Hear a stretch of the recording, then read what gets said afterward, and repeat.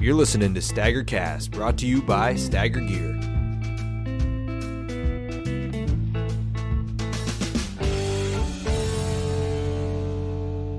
Thanks for tuning in to Stagger Cast. We're down here at Isaac's house in Tinmouth, Vermont. And this podcast is new. We're rolling with it. We got a lot of exciting stuff coming for you.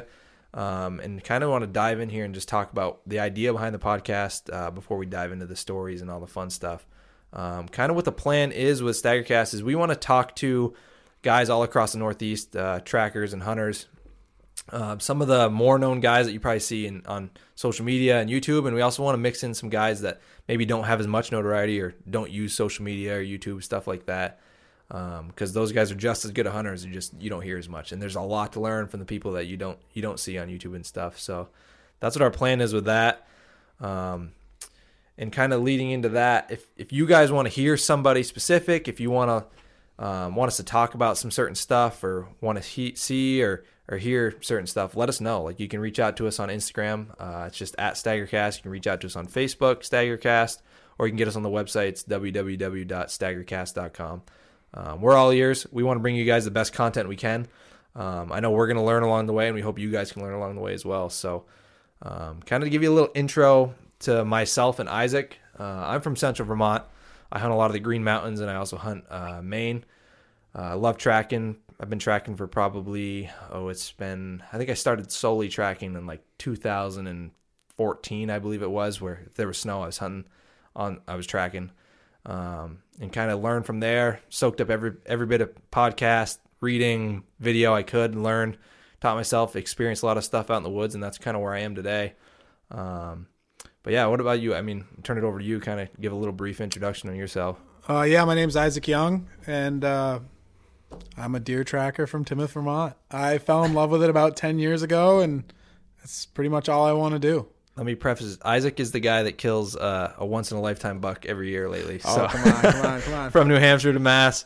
If you haven't seen Izaak on YouTube, look him up because he's got a lot of great content on there. Stuff you can learn from, everything from self-filming to actual deer tips and just seeing some awesome kill shots and all that stuff. So tune into that. Anything else to add for yourself? I think that you. No, I think let's jump right into it. Yeah, let's jump right into it and kind of get into the fun stuff. I first want to talk to Izaak about his 2021 Mass buck. If you didn't see Izaak's video on YouTube, you're going to want to check that out. We can put the description to his YouTube in the description of this podcast. So kind of break us down on that. So it was the second day that I had hunted Massachusetts this year, and we had some snow that we actually weren't planning on getting. We thought it was going to be a bare ground day, and we headed down for an area that we just kind of picked randomly on the map on Onyx, and a state piece. And when we got there, it was me and two of my buddies. We did like a couple miles each, just looking for a track or some sign, and we just didn't find anything. So we regrouped and headed for a new piece, and on that new piece, we all spread out again, and I ended up cutting a pretty good buck track, followed it, and ended up grunting it back on crunchy snow. So that was a new piece that you never hunted before, you said, right? Never hunted it before. Do you have like a main area you hunt down there, or you just kind of bounce around at a bunch of different spots? Yep, yeah. Just bounce around. And was there good snow that day? Was it? No, it was pretty crunchy. It was about 1.5 inches, 2 inches of mealy, crunchy, frozen crap, really. So you were working that track and you jumped on it? Yeah, so initially I didn't explain it real good off the get-go, but I actually jumped him with 3 does, and there was no tracks in there at all. They were just bedded on a little hemlock ridge. I jumped them, and that's when I found their tracks. I didn't hear them go or anything. They must have heard me coming from a long ways away. And when I went and sorted out the tracks, I could tell there was a pretty good buck and 3 does. And the buck actually split off from the does, and that was my first clue to that he was a good one. Because it seems like usually the big bucks don't like to be grouped up after you jump them. Mm-hmm. Even, when you have one buck with a doe, it seems like they'll split off. It's just something the bigger ones do. Mm-hmm. And his track wasn't phenomenal, but he did have pretty good stagger. He just walked through the woods with, I don't know how to describe it other than like attitude, I guess you could call it. King of the Hill kind of stuff. And you kind of have to look into the track a little more down in that neck of the woods just because they don't have the feet like they do up north. Yeah. So you kind of have to, it's kind of a guessing game, but in the video, I say a couple times I think it's a pretty good one, and it was. So when you jumped him with the doe, you didn't see him then? No. You didn't even see tails or nothing Nope, like that? didn't even hear him go. Okay, you just saw the beds and all the Just saw the out. beds and and actually they walked out of their beds. Really? Yep, they walked out of their beds for probably 100 yards. And then they started running. Gotcha. Then they started running. And the snow stopped in the night before, so it was a fresh snow. So it was a fresh snow. So you know it wasn't too. Mm-hmm. Huh. Nobody really thought we were going to get any snow either. It was kind of a fluke thing. No way. Yeah. Huh. So those does split. They start going down. They kind of went out parallel on the ridge. And he went the opposite way. He went the opposite way on the ridge. So you got on his track and just follow. How far did you follow his track for? Well, initially what I did was I knew I had to give him a bunch of time to kind of calm down or whatnot and forget about me. So I followed the doe's tracks for a little ways, a couple 100 yards, just see what they were doing. I tend to do that just because I have squirrel brain. Oh yeah, I can't sit still for more than about 35 seconds in the woods. Yeah. So no, I feel you. I went on the doe's tracks and just kind of checked some country out, and then turned back around, came back to the buck track, and got on him then. Yeah. It was probably 45 minutes, an hour after I initially jumped him. him. A lot of time then. No way. I like to do that. Yeah. I like to just give let him calm right down. Yeah, a lot of guys will say half an hour. I think the more the better. Yeah, I mean, it makes sense. Lets them calm down. That's great. So those does took you kind of parallel. What were they doing after? Yeah, they headed north. He headed south. Okay. They stopped running almost instantly and started feeding again and kind of just doing what they were doing. They weren't super. I didn't scare them too bad. Yeah, I just kind of heard you coming. They heard me coming up the hill because it was like walking on cornflakes. But yeah. So when you turned back, you got off those does. You turned back, gave him an hour, went up his track. What was he? Was he heading cross country fast? Or yeah, was he, he ran. He ran for a long time, probably half a mile. Really? Yeah, oh, he ran for and uphill slightly the whole way. But then he stopped and waited for me for a long time, probably who knows how long, half an hour, 40 minutes, whatever. Mm-hmm. And but then he went about his business. Really? Was he feeding, or was he just kind of cruising? Just cruising around, just probably looking for another doe. He wasn't like looping back towards those other does? Not yet. Not yet. Gotcha. And when I shot him, I'm pretty sure I grunted him back. But he could have been turned back around headed for those does too. Really? I'll never know sure. But. So did you? So you were working up his track, and then you just stopped and grunted, or were you kind of just walking and grunting? I was walking and grunting. You were walking and grunting, and then I saw him coming back. I heard something, so I stopped, and that's when I saw his rack coming through the beaches, and he just ran by me at like 30 yards. I got him to stop. He was going pretty quick. He was trucking back. Yeah. And so either one of the two things, I either grunted him back, or he was headed back for those does. But he had no idea you were not until I yelled at him. Yeah. I mapped him, and he stopped. Right, he put the brakes on. Like you could tell he. I say because in the video you see you're following it, and then he like stops, and then is he in like hemlocks right there? Is that? Yeah, he was in some hemlocks. I had probably like a 5-foot window that I wanted him to stop in, and he actually stopped just shy of that. Really? So he stopped in like a 2-foot window. And all I had was the back of his rib cage, so I put the bead. You got to shoot. I put the bead on the back of his rib cage and let him have it, and it actually dropped him. And you saw the rack of that before that. You saw the rack. Oh yeah, I said he was headed. Yeah, you knew he was a giant. I knew he was a giant. That's why I completely lost it, and it was pretty overwhelming because it was supposed to be the last day I could hunt this year. My boss ended up giving me one more day after that, but I mean it was the last day I could hunt, and the biggest buck I've ever seen in my life, it just fell over in front of me at 30 yards. It's kind of one of those overwhelming feelings. Oh, 100%. Hard to explain. When I saw the picture later that day on Instagram, I think it was on your buddy Connor's story there or whatever. I was like, oh my God, like you don't see deer like that. I mean, it's just crazy how Massachusetts grows them differently compared to like It's crazy. I mean, it's the racks. I mean, you see some big racks in New Hampshire and stuff too, but it's just crazy down Massachusetts way. Yeah, it's unbelievable the racks they grow down there.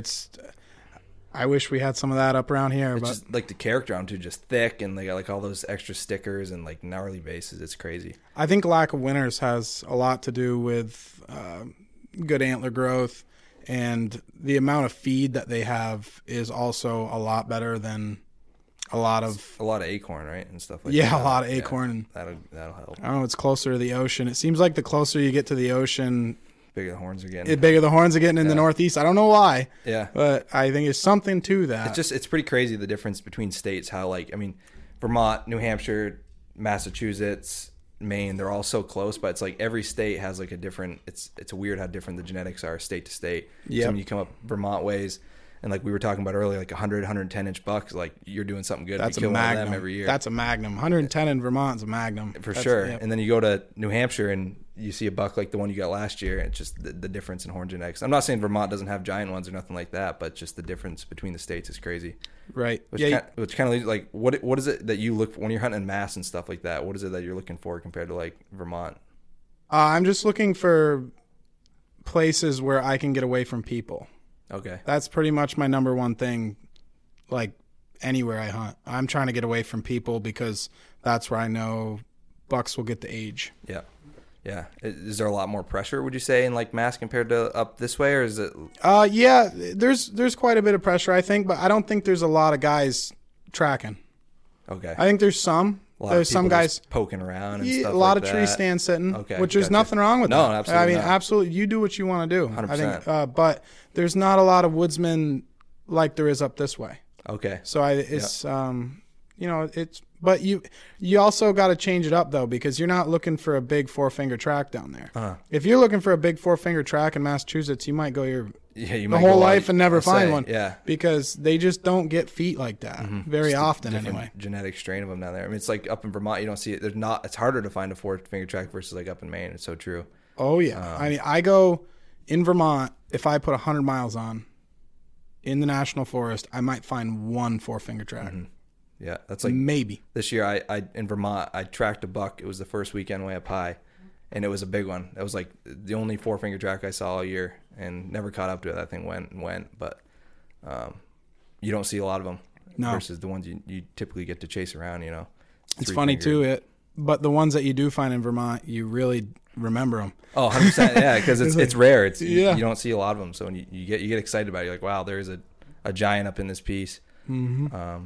But yeah, no, I'll have to check out Mass. I never hunted Mass like you. You've been the last 3-4 years down there, right? Yeah, and I went a long time ago. Well, not a long time ago, like 10 years ago. I went down with my dad and one of his buddies. We went down there, and I shot a small buck down there when I was probably 15 or 16, something like that. So you've been hunting down there before? Been going down there for quite a few years, yeah. Same thing, like up in the mountains? Is that where you're hunting when you started down there? So you've been, Yep. Yeah. That's pretty cool. Yep, the Berkshires. Yeah, what are those mountains like compared to here? Is it like, are they more rolling and kind of softer tops, or is it more steeper? Like they're a lot like the Taconics. Okay. So like basically the area that I live in, kind of like up through, basically the western side of Vermont, all the way up to like Champlain. They're very steep. A lot of rocks, big rocks. But it seems to be a lot more oak down there. A lot of oak and hemlock.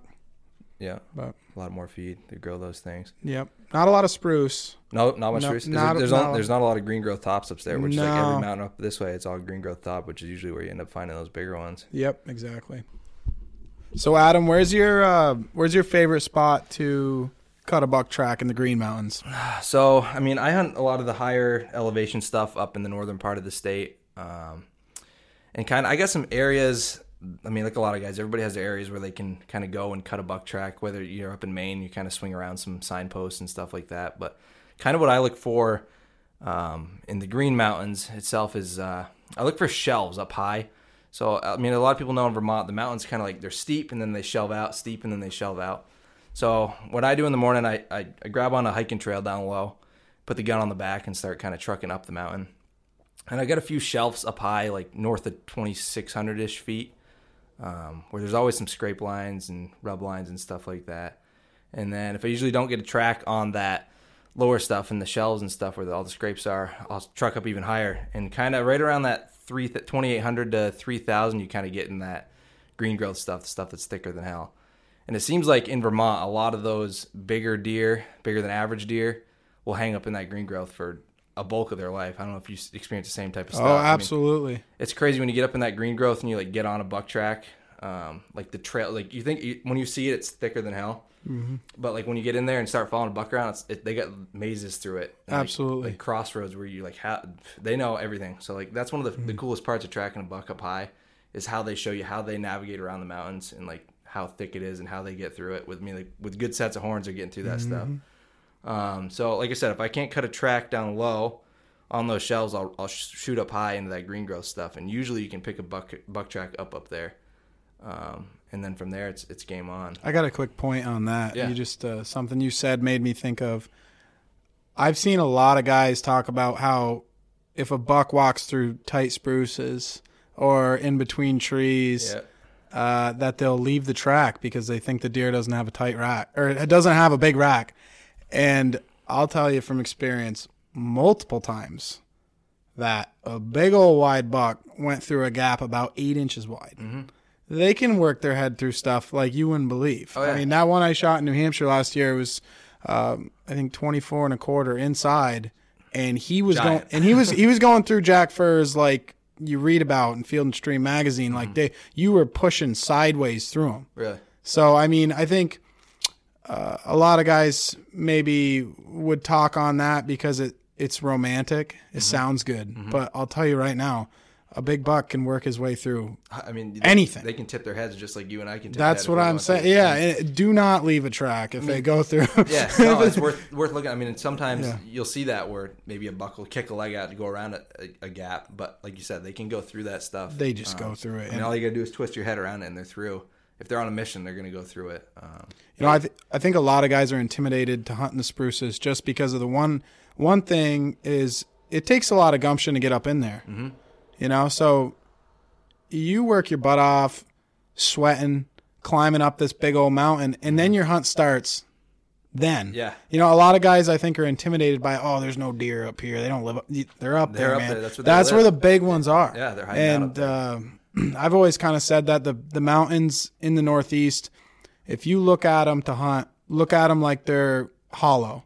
Basically, you'll find bucks on top. You'll find bucks on the bottom in the swamps. Mm-hmm. But pretty much in between the top and the bottom, that's nighttime cruising stuff. Mm-hmm. Maybe you'll find one with a hot doe in the rut, but they're usually down low in the swamps or up top in the spruces. It's typical. Yeah, like a lot of the mountains that I hunt, like you'll see the bucks will come down at night, and then you'll catch track when you're going up in the morning. And you'll see them cutting through that mid-range stuff. Yep, absolutely. Getting back up there during the day. It seems like in Vermont a lot, for me at least, those bucks, during the day, they're up in that stuff. That's where they want to be. Right. Unless, it's the heat of the rut. There's obviously going to be some outliers where they're chasing does. Yeah, it's all situational. It can be one halfway up a mountain, whatever, on a doe. But it just seems to be that they're usually on top or down on the bottom in a swamp. Is there a lot of swamps up where you hunt in Vermont? There's some swamps, but not like it is down this way. Mm-hmm. Like in the valleys and stuff, you'll see some swamps, but it's a lot of up where I am up in northern Vermont. There's a lot more. I'm not in the Northeast Kingdom. I'm more like central northern, right? Kind of in the Mansfield range. So there's not a ton of swamps. It's a lot of hardwoods, but a lot of green growth tops. And like talking about how the deer live up there, the second day of the season here in Vermont, we had snow, but it was only up high, like down to the parking lot. Like, I think it's like 1,200 feet down there. There was no snow. So I trucked it up to the top of the mountain, and I got on a buck track. It was like 3,200 feet or something, and that buck never dropped below 3,000 feet that whole day. Followed him for 9.5 miles, literally like the whole rim of the upper part of the mountain, and that buck never stopped. He was looking for does up there, but he was not coming down. Like I was like, I'm going to lose this buck. He's going to drop low maybe, and he's going to go down there. Was no snow, but I followed that buck 9.5 miles. He laid like 3 scrapes down, rubbed a few trees, but like nonstop, just never dropped below 3,000 feet. Going through all that tight stuff.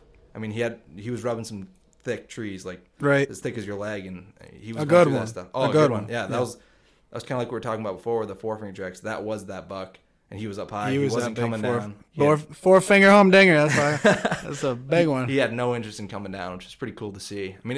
when you're up in that green growth stuff, you feel like you're in it all the time. Oh, absolutely. You are. It's quiet up there. You creep in. It's quiet walking. It's just cool to be up there because you don't spend a lot of time up there. Absolutely. But those bucks, man, they do live up there. And you said it right there. That's why the big bucks are there, is because people don't spend any time up there. Nobody. And a big buck is going to go where people don't. 100%. That's it. 100%. And that's what you need to figure out. It's like if you're going to hunt a piece, where are 90% of the guys not wanting to go? Mm-hmm. Nobody wants to put the gun on the back early in the morning and shoot go 3 miles up the mountain. No. I mean, some people do. If you do, like, more power to you. Like, that's Absolutely. awesome. Go ahead and do it because you're going to find deer up there. And it's no secret. No, it's no secret. People know that the big ones are up there. It's just getting up there. And that's what kind of makes tracking special, Absolutely. I mean, if you're willing to put in the work and have the mindset, like, I'm going to go up to the top of that mountain, win or lose, I might not ever cut a track today, but if I'm going to go up there, it's a law of averages. It's going to pay out, and you're eventually going to get a track, and it's going to be a good one because that's where they typically hang in Vermont. I mean, it varies state to state. Like, when I hunt in Maine, yes, you can cut good tracks on the road and stuff like that. Don't get me wrong. But when you're up there, it all varies because there's a lot more cutting up there. Yeah. So those deer are actively coming down, checking does in the cuts, feeding in the cuts. I mean, it's all state to state, which, I mean, you hunt New Hampshire more than I do. What's it like because I feel like New Hampshire is more of like a blend of like, you got the White Mountains, which are like big hardwood ridges and stuff like that. I mean, there is green growth and stuff, obviously, and some cutting. But like, would you say it's like a in between of like Vermont and Maine as far as that goes? Honestly, I think New Hampshire is a lot like Maine. Really? Yep. I think Connecticut River is the big divide. That's the big divide because you get east of the Connecticut River and you're finding a lot bigger racks, a lot bigger bodies. There are exceptions in Vermont. There's big deer. There was a big booner shot last year in Vermont, 177-inch net. That was what, down southern Vermont, right? No, that was Bethel, I believe. Oh, okay. Yeah, pretty sure. Yep. And I mean, that's kind of a big buck area, always has been. But I don't know why the Connecticut River is such a divide. But I mean, I think so. This might be totally be made up in my head, but this is kind of a theory that I have, and I've noticed it hunting the different mountains. The Green Mountains, I'm pretty sure, are a lot older than the White Mountains are. So are the nutrients in the soil in the Green Mountains depleted thousands of years more than the White Mountains? So is the green growth, is the browse, is that full of more nutrients maybe? Because I just feel like that's an interesting take. It's literally, you go on the Vermont side of the Connecticut and a 115-inch buck is a magnum. Oh, for sure. You go on the New Hampshire side of the Connecticut River, and they shoot booners every year. Mm-hmm. Just across the river. Just across the river. That's weird. It is. That's real weird. That's a good point, yeah. Hey, a quick word about Stagger Gear. We're a new company coming out this year that's making products specifically designed for hunting and tracking in the Northeast. We got some sweet, innovative products that are built with Big Woods heritage, but have some modern twists and tweaks to them that are really going to give you an advantage out there. So you can check us out on Instagram or Facebook, or you can go on our website, www.staggergear.com. See you out there. How old of a buck track will you take? As far as like how filled in it is, how old it looks, Yeah. It really depends on how the season's going. I mean, a lot of it comes down to knowing when that snow stopped the night before. So like if it's a fresh snowfall, I mean, obviously I want to find one that's not super filled in, but I know if it stops snowing at 5 a.m. and it snowed from say midnight to 5 a.m. and there's a little bit of snow in it, I'll take it. I try to find a fresher one. It keeps me. If I take an older track, I'm always in my head and I'm like, is this like a day old? Am I ever going to see this deer? Is this deer 3 mountains over? But then there's some stories, like I took a buck. Was it 2 years ago? It was 2019.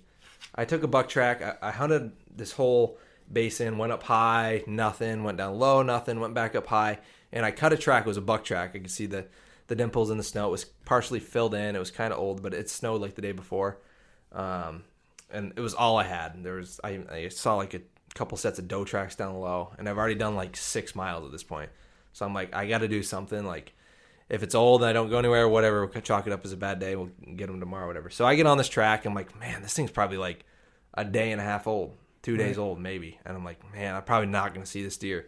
But I said, it's all I got. So I hop on that track, and I'm on the left side of the basin, and this thing's cutting cross country down across the brook, down across the river really, and then up towards the right side. So I'm on him probably 3 miles, and it's still not really getting much fresh. So I get up to about 2,800 feet. There's a big shelf up there, kind of a lot of beaches up that way, just before it turns into the green growth. You know how there's like that clear divide up in those Vermont mountains where like you're going from like beach and it's like, holy shit, you're in green growth? Yep. So I'm just below that. It's a good spot to be. 100%. And this kind of feeds into that. I go up into that range right there, and that buck bedded down, and the tracks coming out of that bed was like from that morning. So I mean, he fed around, he got up to that shelf and like fed around. You could see it was a ton of tracks back and forth, back and forth, back and forth, tearing stuff up. All a big beach night year. And I see that bed. There's a few beds, but I see the freshest bed right down to the leaves, and there's like 9 inches of snow up that high, and the tracks coming out of that are like from this morning. So I'm like, I'm in it now. This goes from like a day and a half old track that he's been up on this shelf for a good day and a half, 2 days, milling around, and I got a fresh track now. So I go on him, and he starts going up high. He gets up into the green growth, thick stuff. Follow him for probably another 2 miles up there, and then I made a rookie mistake then. So I was on that track. It was a nice track. It wasn't a 4-finger, but like a good 3.5, like a nice track when you want to follow in Vermont. Right. Get up in that green growth, and I see a track coming back down, right down the tracks. I'm like, is this him? It's like, it's relatively close in size, and it's steep up there, and like he's going right down and dropping off this edge, and it's like almost like vertical down into this river, and he's heading back across where we just came from. So I'm like, is this the same buck? It's hard to tell. With like 8-9 inches of snow and like looser stuff, it's hard to tell exactly how big and comparing it and stuff. So I didn't give it enough time looking at those two tracks next to each other, one coming this way and one going up, and I ended up hopping on that track coming down. It looked a little bit fresher than the one going up still that morning. Hop on him, take him down the valley, and we're probably half a mile before I realize that it's not the same deer. It just happens to be a buck coming down. And it's getting later in the day at this point. Like, I had already gone all morning looking for a track, followed him up, busted it all the way up the other side, and it's probably like 2:30 in the afternoon. I'm like, son of a gun. So I'm not going to go back up that vertical stuff that I just came down following this track. So I'm like, well, I'll just follow this thing. Maybe it'll take me to a fresher one by chance if I'm lucky. Follow that one, go maybe another half a mile, and I see a bunch of feeding. I go like another 100 yards. He's slowing down, and I catch him in his bed, and it's this ratty little forkhorn, and I'm like, son of a gun. I just watched him for like 25 minutes, and then I was like, I'm not going to shoot that one. But it goes to show, like, even if I would have stayed on that track, I'm sure I would have caught that bigger one up high, but I just kind of got stupid. So you pass bucks in Vermont? Oh yeah, in the mountains. Yeah, 100%. A lot of guys are gonna say, "Nah, you don't do that. You shoot the first legal one you see." But I do too. Though I pass them up. You got to, because that's like maybe that buck that I passed up in, what was that, 2019? That little 4-pointer. That might have been the 8 that I got this year. You know, absolutely. You gotta in those state forest bucks in Vermont. I mean, it's not like it's farm field hunting where there's a lot more deer living in thickets and they go out in the field at night. Like, right. If you're shooting the small bucks up in those, you're not going to see a big buck for a few years. I mean, unless one moves in, but like for the most part, you're not going to see. Absolutely. You kind of got to manage it in your own way up there. In your own little hunting grounds. Yep. And there's nothing wrong with shooting little deer, though. No, I'm not taking away from that. Like, no, absolutely not. If you want to shoot a spike horn and it makes you happy, absolutely you should do it. 100%. Yeah. If absolutely, you're going to enjoy it and get the rush out of it and get meat and all that stuff, I think more power to passing on deer is totally it's up to the hunter. 100%. And I think everybody from Vermont should go down and hunt the Catskill Mountains, because the Catskill Mountains have a 3-point antler restriction. Oh, okay. Just in the Catskills. Like, you got to have 3 on a side. 3 on a side, just like Pennsylvania. Just like right? Pennsylvania. Yeah. But the Catskills are a mountain range about the size of Rutland County, Vermont. Mm-hmm. Big, steep mountains. Lots of ledgy, crappy, whatever. It kind of a lot like Vermont. Mm-hmm. But man, the bucks down there. Some big ones. I mean, they get a chance not to just big ones, so many bucks. Oh, it's just a fun. lot of deer. It's fun to hunt because you're always engaged. You're walking up a ridge and there's 30, 40 scrapes, 100 rubs. Yeah. Because every forkhorn, spike horn, and 3-pointer lives. And they're all intermingled. And you're seeing bucks all the time. It's a lot of fun. Bucks are fighting. Bucks are more vocal. Everything about the hunt is more fun because those younger deer get a pass. Doing what deer should do. They're doing what deer should do. Not constantly running away. And I think everybody from Vermont that's serious about it should go down there and hunt.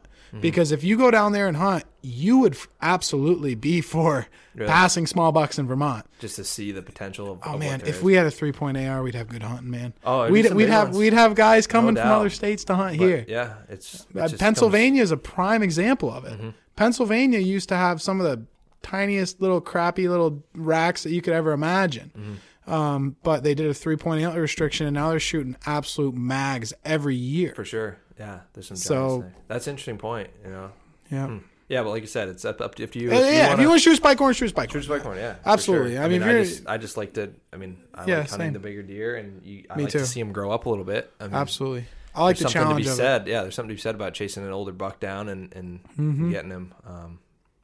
But yeah, to each their own with that, I guess. Yeah, to each his their own. If you want to shoot a small buck, shoot a small buck. I think I think you should kill, a bunch of bucks before you start passing them. Makes sense. I don't think you should start passing them right off. I think you should, get 10 under your belt 100%, or something yeah, before you start passing them up, because I think every kill, and you'll hear a lot of guys say this, is very valuable as a deer hunter. Every time you pull a trigger is valuable. And it's, things like that. But. For sure. Yeah, no, there's a lot to learn. I mean, sometimes following a younger deer will teach you. If you want to get into tracking and you follow a younger buck track, 100%, you can learn a lot. Like one of the, I shot a little 6-pointer. I don't know. I think it was 2017. It was late in the season tracking. Wasn't much snow in the early season, and I got on a track. I knew it wasn't a big one. It ended up being a 6-pointer, like 2.5-year-old deer. But that buck that I followed honestly taught me more about tracking than most other bucks that I've tracked and killed. Yep, no kidding. That buck did it all. I cut him down low, chased does around, followed him up. He fed, he bed, he laid scrapes down, he rubbed, and then I finally get to a spot and I can see where he chased the does around, and it looks like I think it's where he bred a doe. It was all tore up right there, and he was on him. Went 100 yards from that spot. The doe split off. He went the other way. Jumped him. He was laying underneath this there's this one little spruce tree on this hardwood ridge, and he's laying underneath it. You know how they do that sometimes. Yep. And ended up getting that deer a mile later. But that deer taught me so much. Absolutely. And, I mean, sometimes it pays to follow those younger deer, but nowadays I try to follow the bigger ones. But there's something to be said about learning from those smaller deer. If you're just getting into tracking, don't get in your mind I'm only going to go track a 4-finger buck, because you might go a whole season not see a 4-finger track. Or those older deer, they get wiser. They know how to evade humans. They've been tracked, so you might be more frustrated than anything, and maybe say, hey, I don't want to track anymore, it's too hard, or something like that. But yeah, to each their own on that. Yeah, when I first started out tracking, when I was probably 16 is when I really started tracking, because I got my driver's license. But I would just follow tracks. I didn't know if it was a buck, doe, spike horn, 10-pointer. I didn't know. I was just following deer tracks, and I think that's a big part of it, is just you got to get into the rhythm of, following tracks. So true. Just follow some tracks, man. You don't have to go out there and kill a world record every time. How much you learn. Just crazy how much you learn with following deer, seeing how they navigate through a notch or through a thicket, or where they'll take you. They'll take you to spots that you never knew existed, like highways, and it's just crazy. But for sure, no doubt about it. Something to say about that. I'm going to go back to that question I asked you about the age of tracks, and what, how old of a buck track you'll take. Yeah. To me, it's all situational on where I am and what time of year it is. 100%. Because if it's late season and there's been snow on the ground for 5 days, I'll take an old track any day of the week.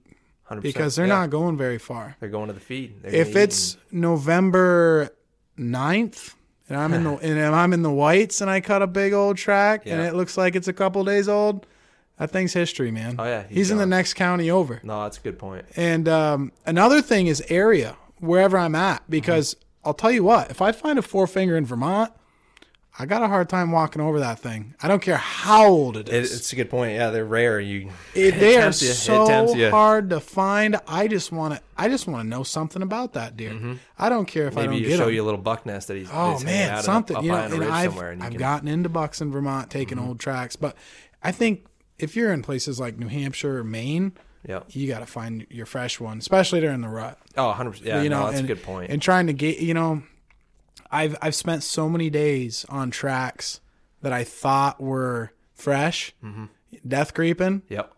On a track that was probably 2 days old, just because it was a perfect snow. Yep. 32 degrees. Hard to age it. Yeah. Hard to age it, man. Yep. But you know what? I learned a lot about tracking on those days, and that you have to go into the woods every single day with the attitude of I'm going to learn something about deer. Mm-hmm.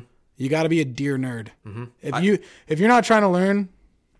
You got to learn something every day. Like every day. That's what makes, I think, the best trackers that there are out there. Mm-hmm. People that understand the deer activity. Like, you got to go out and experience it is what I'm trying to say. Absolutely. To really get a full understanding of it. Yeah, you got to do it a lot, and you got to fail a lot. Oh, absolutely. Man, I've messed up more tracks than I can even count. Mm-hmm. The bucks that I've screwed up on, it's incredible. But that's what it takes. 100%. You can't be the kind of person that fails at something and then gives it up. Because, I might be able to go hunt, my uncle's farm and see a bunch of does every day and maybe shoot a 4-pointer. No, it's you got to go out to the big woods.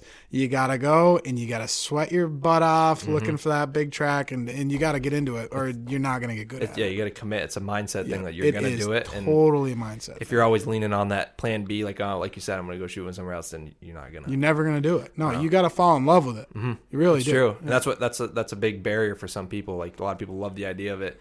Absolutely. Like tracking's romanticized now with all the podcasts and the YouTube videos and the posts, this, that, and third. But some people, you get out there and they're like, boy, this kind of sucks. If I go all day and never cut a buck track, I'm like, I don't think I'm going to do this. I think I'm going to go sit on a stump somewhere on the edge of a field. But I mean, teach your own if you want to do that for sure. But like Izaak said, you got to fall in love with it. Yep. We kind of want to go over some stuff about Maine. Everybody knows kind of buck tracking's been bred in Maine essentially, and I was doing some research on Izaak here. I was looking back at some pictures and looking at a few things, and he said he shot at the biggest buck of his life up in Maine. Was that 2019? Yeah, 2019. What was the story? I'm a sucker for deer stories, so I want to hear that. What was the story of that one? Because I've shot at giants in Maine, and I don't know. I just love the deer stories that come out of Maine because it's a different style of hunting up there. It's a lot of fun. But what's the story on that one? So it was the first time I'd been to Maine tracking. I went when I was a little guy with my dad, probably 2008 or 9. I went up with my dad up to northern Maine, and we just kind of, we hunted a little bit, but it wasn't nothing serious. I was just a little guy. But 2019, first time I ever been up to northern Maine, stayed in a camp that my buddy owns, and it was probably, I'm trying to think back. Everything blends together, man. But I think it was the day after Thanksgiving. Riding the roads, looking for a big track. Mm-hmm. And that's what we did pretty much every morning, me and my buddy Nate. And we ended up finally cutting a absolute Gulhebohorbus. That means big buck for anybody that doesn't know. Of a buck track. Like one of the biggest ones I think I've ever seen. And it was old. Mm-hmm. But we were struggling to find a real big one. We were finding the, probably 170, 180s. Yeah, but not 190. We weren't finding a big giant one that not the Gulhebohorbus. Yeah. But we found the big one. Yeah. And it was old, and it's funny how we just talked about this, but I took that old track.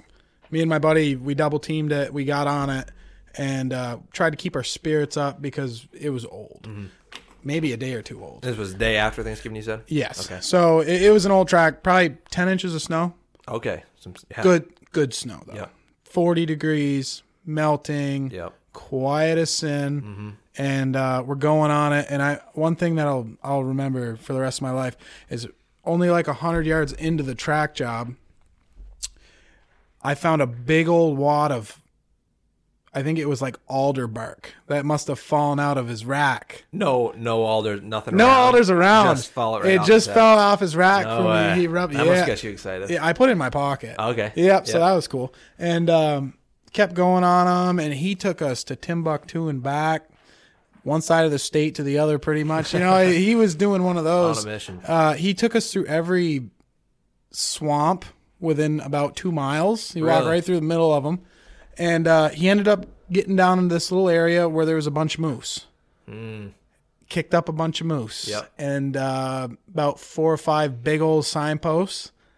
And then hit every single signpost. He hit every single one. Yep. And that's when I stopped tracking and started hunting. Yep. And that's one thing that I definitely really try to do is when I get into an area that I think's like really hot, and we were also we kept cutting them off. Like that old track turned into a pretty fresh track. So he was doing stuff in there with does and stuff. It turned into a barnyard situation.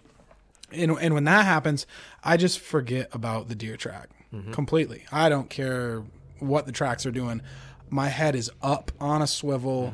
Safety is ready to come off, and I'm ready to kill a big buck. Yeah. So basically, I start creeping. I'm not tracking anymore once I hit all those signposts in the barnyard, whatnot. And the track's fresh. Oh, fresh. Smoking fresh. Yeah. At this point, yeah. And so I got my head up on a swivel. I'm looking around, and I catch a piece of antler coming through the, it was like a bunch of spruces down in this area, probably like a 10-year-old cut. And he's coming through, and I had my 7600 carbine with a scope on it. Wish I didn't have a scope, but I had the scoped one, and he comes into a little opening, and he's kind of moving fast, quartering to me at probably about 80 yards, and I took a shot. Deer kept running, or he kept going the same way he was headed, and it was weird because like I'd pull up my gun and I couldn't find him, but when I'd pull it down, I could see pieces of him. So that's where the whole peep sight thing kind of got stuck up in my mind. Like, all right, I need to go to a peep site. Oh, you didn't have a peep gun at this time? No, okay. I had one, but I wasn't very confident with it. Yeah, you were scoping. I mean, a lot of people start. Yeah, I had both, but they'd come with me, but I'd leave one usually, at the house or at the camp, wherever I was at. But so, anyways, I never hit that deer. I hit a tree right in front of him. The deer had no idea we were there. So we get over, look at the tracks, no blood, nothing. Beautiful buck. Beautiful rack. Big, wide, thick, everything. He had it all. And we start following him, and he comes into a big cattail swamp. And I look to my left, and he's looking at us like 100 yards out in the swamp. And I pull up, and he was bounding off. We saw each other at the same time. I took another crack shot at him, and I never connected. Jeez. And that was at probably 3. Really? So and that time he saw us. Yeah. The first time, it was kind of windy that day, too. So the first time, I don't even think he even really knew that somebody shot at him. Yeah. But so yeah, that's pretty much the story. He went out in that swamp. You guys saw each other, and he was piecing. And he was gone. And we followed him for how far of a shot out in that swamp? Probably 100. 100 yards. Yeah. It's hard.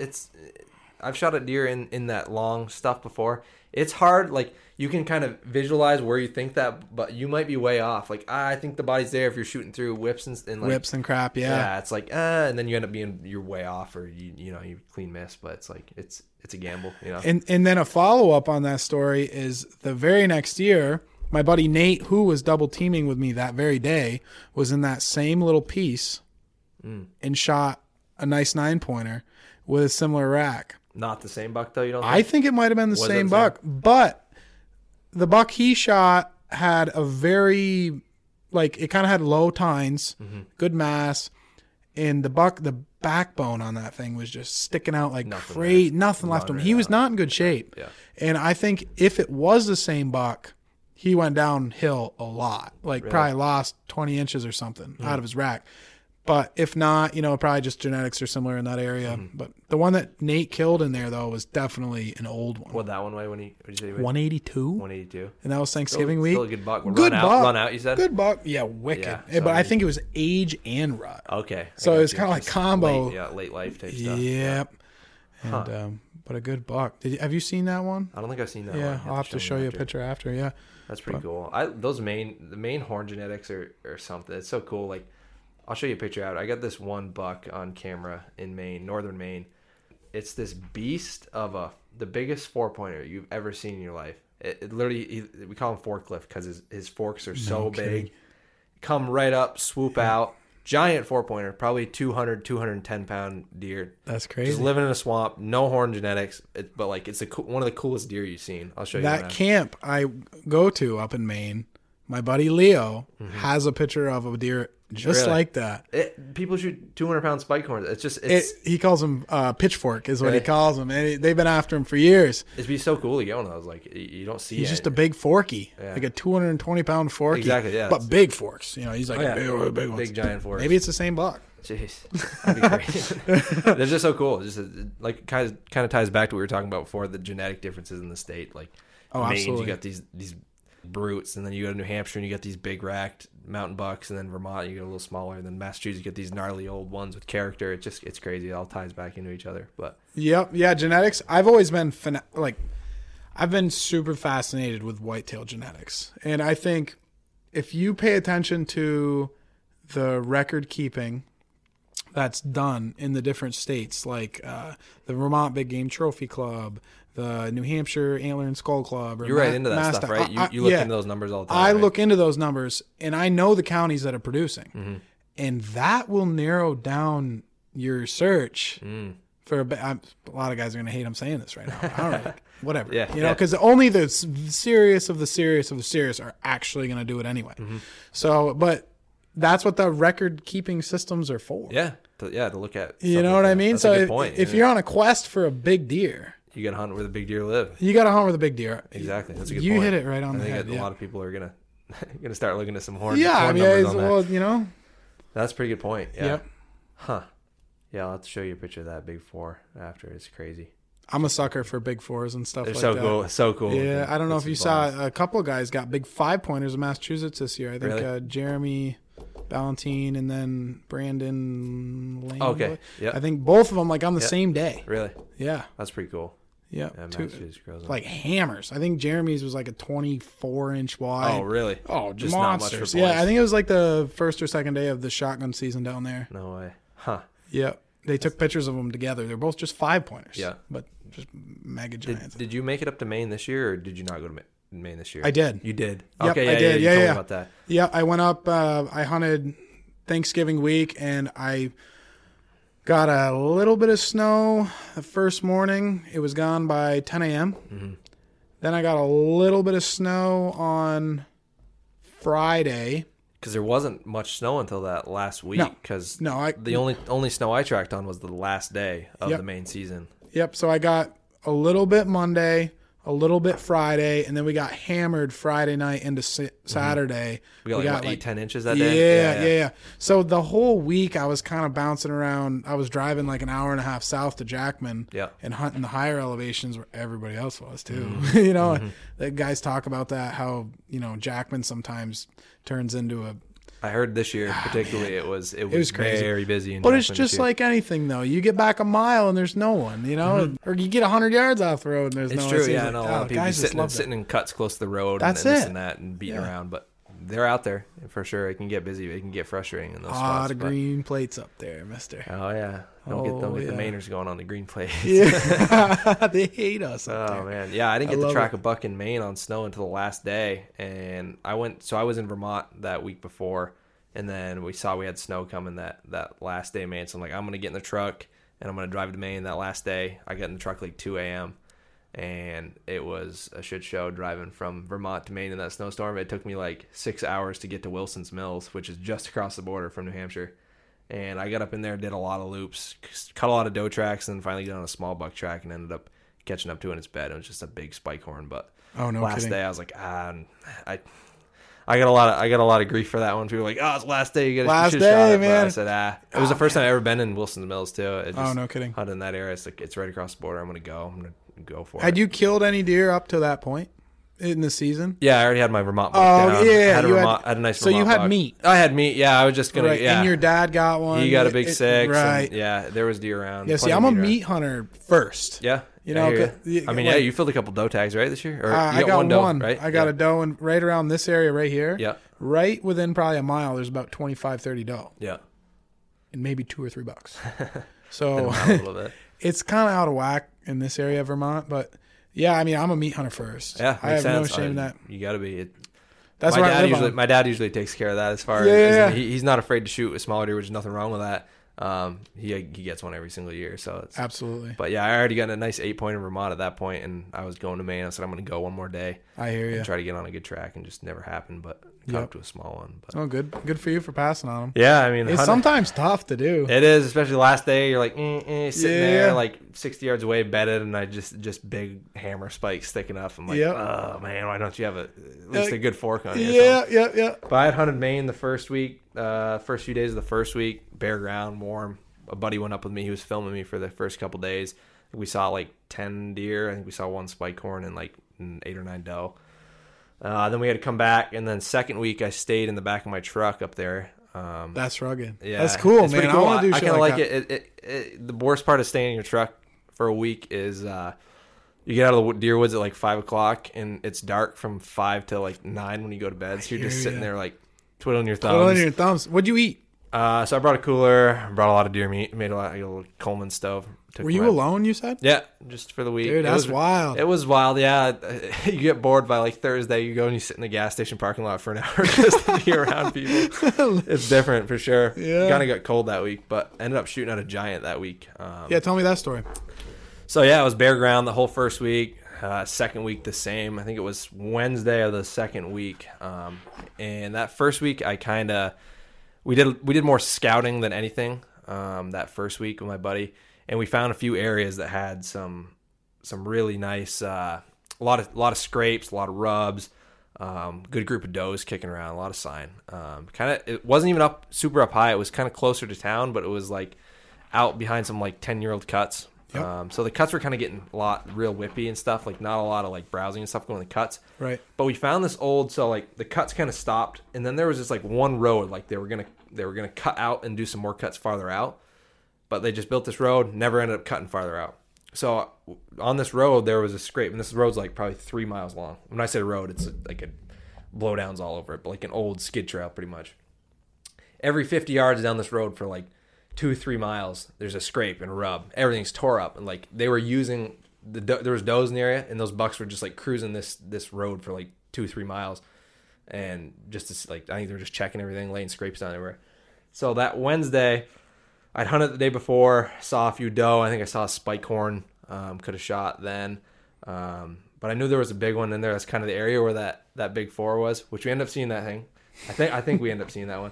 So that Wednesday, we're creeping out through that road, and or probably about 2 miles in, and there's like a rise in the trail there, and I'm probably like 100 yards back from that rise, and I hear what sounds, like you see on YouTube, like a moose raking a tree. It sounds like someone's taking like a paddle to a tree, whacking it. I'm like, there must be like a bull's raking a tree or something up there. So I'm like, that's pretty cool. So I start hustling up there. I'm like, I'm gonna see a moose.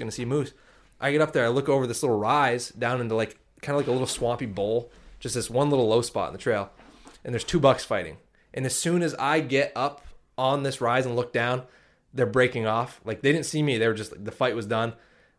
Big one starts chasing the smaller one, which the smaller one I think was that big 4-pointer, because I could just see big forks going. He was the smaller one? Yeah. So listen to this. I think it was that big 4-pointer we're talking about, but I could be wrong. I mean, there's a bunch of deer in that area. I could just see big forks kind of, and they were like bounding through the woods. Big one was chasing it. So that smaller one goes to the left. And this is probably like 80 yards in front of me. It's thick, though. So thick. And the bigger one turns back and goes back to where they were. So that smaller one kind of goes to my left. And I'm like, I saw it had big forks. So I'm like, I'm going to shoot it if it comes. Like, it looked like a big, heavy deer. So that thing goes to the left, stops. And I can just see like the ass end of it. And then the other one's kind of up on down in that little swamp hole where you can't see. It's thick. And all of a sudden, that smaller one that just got chased off comes bolting back by me, like 30 yards, bounding, thicker than hell in there. I'd pull up, I'm like trying to get a hole through, and like I have a scope gun for when it's like bare ground. I got like a Model 4 Remington 30-06 automatic, kind of heavy, but it's a good gun. Trying to find, it's a 3.9 scope on it, trying to find it like 30 yards going through this thick stuff. Couldn't get it, couldn't go, and it was like bounding. But the whole time that thing's cutting across, the other buck that's bigger that I just saw that went back into where I couldn't see is grunting. Bleh, bleh, bleh. So every step, smaller one goes away, so I'm like, all right, I'm still in it. Like, I wish I could have got a crack at that one. But so that one goes away. I can hear it take off through the thick stuff. And I say thick. So I'm sitting there for like 30 minutes. I'm grunting, trying to get this bigger one to come back. That buck, every time I would grunt, 10 seconds later, bleh, right back at me. So I'm like, this is so cool. Like, how often is this? We're like communicating for like 30 minutes. Wow. Not moving. He's in this one spot in this little thicket. I cannot see. Grunting. And I'm like, what the hell is going on here? Yeah. And then, I don't know, like I said, 30 minutes goes by, and the trail that I was on, it was to my left. I kind of hopped off it to kind of see down in that hole a bit better. And all of a sudden, a deer jumps out into the trail. So I'm like, up. I'm like, oh, and just a big doe. I'm like, oh, okay, what the heck? Almost got testy there for a second. She takes off, and then probably like 10 seconds later, the biggest rack buck I've ever seen. White is, you're in a thicket, so you're thinking like darker orange, you think, like spruce stuff. The biggest, tallest white rack buck I've seen up there, like giant bucks, jumps out in the trail, and he's going away from me right on that doe's ass. Right. And I pull up, and I get like, can see like kind of where the shoulders, because I got like a little bit of a downhill shoot, so I can see like the shoulder, back of the shoulder blade. So I'm like, I'm going to put it like dead center on the back. Try to drive one in there. Right. Shoot. Deer goes down. I'm like, oh, I just hit him. And then what he's actually doing is diving underneath a blowdown just as I shot. So I'm like, as he was going down, I shot. And I think I shot over him. But I was like, oh, I thought I hit him, but he was just going to the blowdown. And then I had one more like crack as he was going down that trail.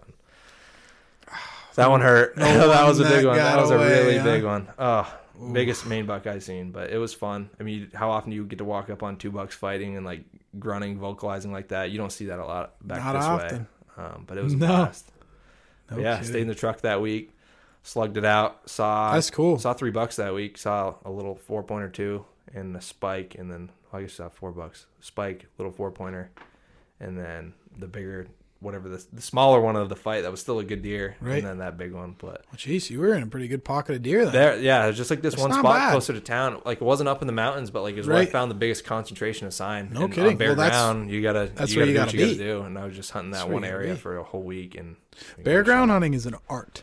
It's tough. It's tough, especially up there. It's an art. It's how do you kind of go? Like if you're hunting bare ground, I cover a lot of ground, man. Yeah, I cover a lot of ground, and I'm looking for buck sign. Yeah, lots you and hit lots the of brakes buck when sign. you see a lot of sign. Yeah, something that's like there's a deer in here. That's kind of what that was like. Yep.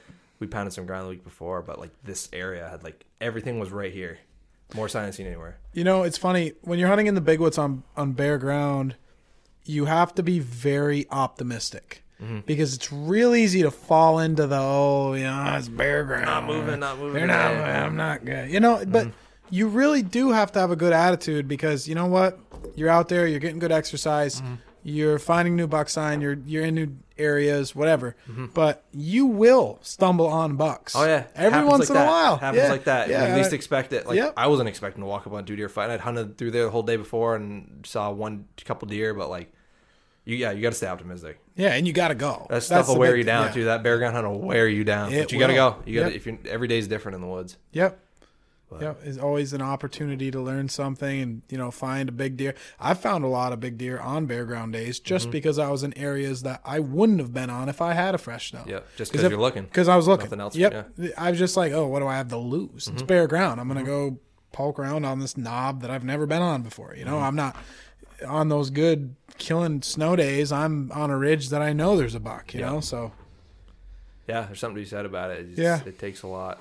It'll wear you down, but you just got to stick with it because it does get tough. What do you run for cameras? Like not the brands or anything. I'm just number wise. Yeah, are you a big camera guy? I run about probably 10, 12, 15 cameras a year. Most of them in Vermont. Put a couple up in Maine when I go up there. Yep. A few cell cameras, which some people don't like, some people do. I don't know. I got some. I think it's cool. It's cool. I mean, you don't particularly hunt over them or anything, but it's cool to see absolutely what's going on when you get the photo dump once a day or whatever. Because I mean, I have some. I'm a young guy. I'm working full time. Yeah, you gotta give yourself every advantage you can give yourself. I don't have time to drive over to New Hampshire to check a camera. I'm not. I'll never use a camera to kill a buck. But research. It's more or less I'm putting cameras out to see what's in the area. And, a lot of the cameras that I put out are just regular game cameras. I just want to see what the genetics are like in that area. Yeah. I want to see if it's an area that'll produce a 130 100% or a 160, you know, because that is it's a something thing. to get excited about. You see a big buck, you're like, absolutely. All right, he's in here. You get a fresh snow, you're fired up, you're charged up to ready to get in there and get after it. But I agree. In the big woods, I don't think there's a lot of cases where you could use a camera to kill a buck. You know what I'm saying? Yeah. How some people are like, oh, it's not, it's not fair chase and this, that, and the other thing. Okay, maybe not in the suburbs. Yeah. maybe not in Ohio. It's not like the deer pattern in the No. like that. You might get a picture of a buck, and you might not see that buck ever again. Right. Versus like if you're hunting fields and lower stuff. And in the suburbs, I still don't care. I think you should be able to use cell cameras because to each his their own. Yeah, it's legal, and you can use them. So give yourself an advantage. Give yourself an advantage. You know, that's the way we're all headed with technology. Anyways, everything's advancing. Take advantage of it. But you know, I'm just saying, in the big woods, like I said before, I've never used one to kill deer. You can't. If you know what's funny about game cameras in the big woods? If you get a picture of a big buck in the big woods, a lot of the times it's too late. Yeah, it's too late. He's already gone through. He might come through again in a week. He might come through again in 3 days, but there's no way to tell. Yeah, they're just doing whatever they want to do. And that's kind of like a theory that I have that I've been trying to practice a little bit more as I get older, is when I find these areas that I'm like, oh man, like this is like a spot I need to put a camera. I'm just not putting cameras there, and I'm just hunting it on the day where I put the most, you know what I'm saying, on when a buck will come cruising through. Because usually I'm not super far off. Like, oh, this is a Halloween November 4th spot, you know, something like that. And a lot of the times, Halloween to November 4th, a big buck daylights in that spot. And a lot of that comes down to the know-how that you get from being out in the woods and understanding how these deer move around the hills, move around the mountains, use funnels and valleys and all that stuff. And running a bunch of cameras. It all comes off of your efforts. It's not like you're you're putting a camera there and getting lucky. Hey, there's a buck here. It all comes down to learning what those deer showed you over the years. Absolutely. And I run probably like somewhere between 20 and 30 cameras every year. Oh wow. Yeah, in Vermont, New Hampshire, and Massachusetts. All public land. I don't have any private permission, anything like that. It's all public land. Yep. And a lot of the cameras that I'm putting out are on community scrapes. Yep.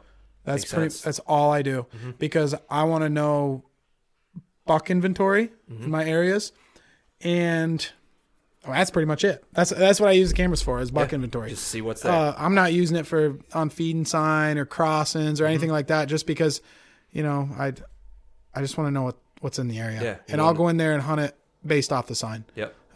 But if you can find a big community scrape, man, you can get every buck on that hill on that camera. And you know what's in there, and know what to get excited about, and what your chance there. Yeah, that's. Are you big on mock scrapes? Have you done any of those? I do set up some mocks. Like if I'm sometimes I'll pop a mock scrape up on the mountain somewhere. But like you said, I try to find more of the natural stuff ones. Because I mean, you can be up in the woods and rip a mock scrape up, and you might not ever get a picture on that thing.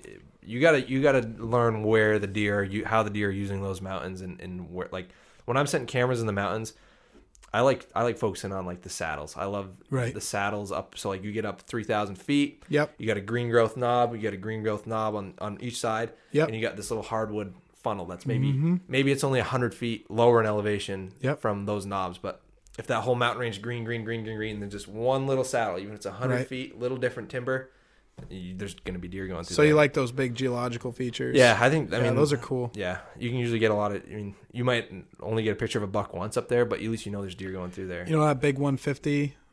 Yeah, the one you're showing me. 8-pointer I showed you from Vermont a few years ago. That was a geological feature like that. Yeah, it was a pinch. It's like a skinny ridge, and it's like a lot of them just run the top of it because it's like steep on both sides. Yep, it's the only place they got. And it comes up into a big saddle where they can go left or right. Yeah, and that kind of ties back to like you said, I like using the geological features on if it's a new area. Say like I haven't been in there much, but like I'm going to put myself in a position where I'm going to like the highest percentages to get a picture. Like if I've never been in there, like this is my first time in there, I'll pop a camera there.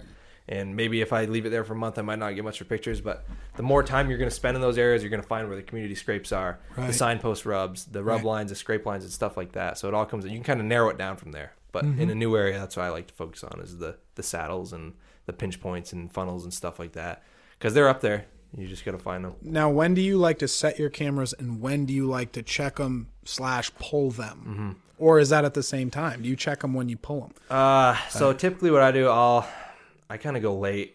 Sometimes some years I go earlier, but usually if I have all my cameras out by end of August, that's what I do. That's a good, because at that end of August, the horns they start to drop their velvet. Stuff starts to change. You get the colder nights. Stuff starts changing. Patterns. Yeah. It's a whole pattern change. But usually by end of August, if I get them out by then, That gives me enough time to kind of understand what's going on. You see the patterns from velvet to pre-rut to, right up to rut. Because I'll usually check them. So, like, if I put a camera out in August, I'll usually check that one on the mountain a few weeks before the season. Maybe, like, 2 weeks before rifle kicks off or something like that. And then that usually gives you enough data to go off of, see what's in there and stuff. Because once the season comes, they start chasing those, and you might not ever get another. It's irrelevant. Exactly. It's irrelevant. But it's like you said, it gives you an inventory of what's in there, understanding the types of deer that are in there and stuff like that. Yep. So that's a good point.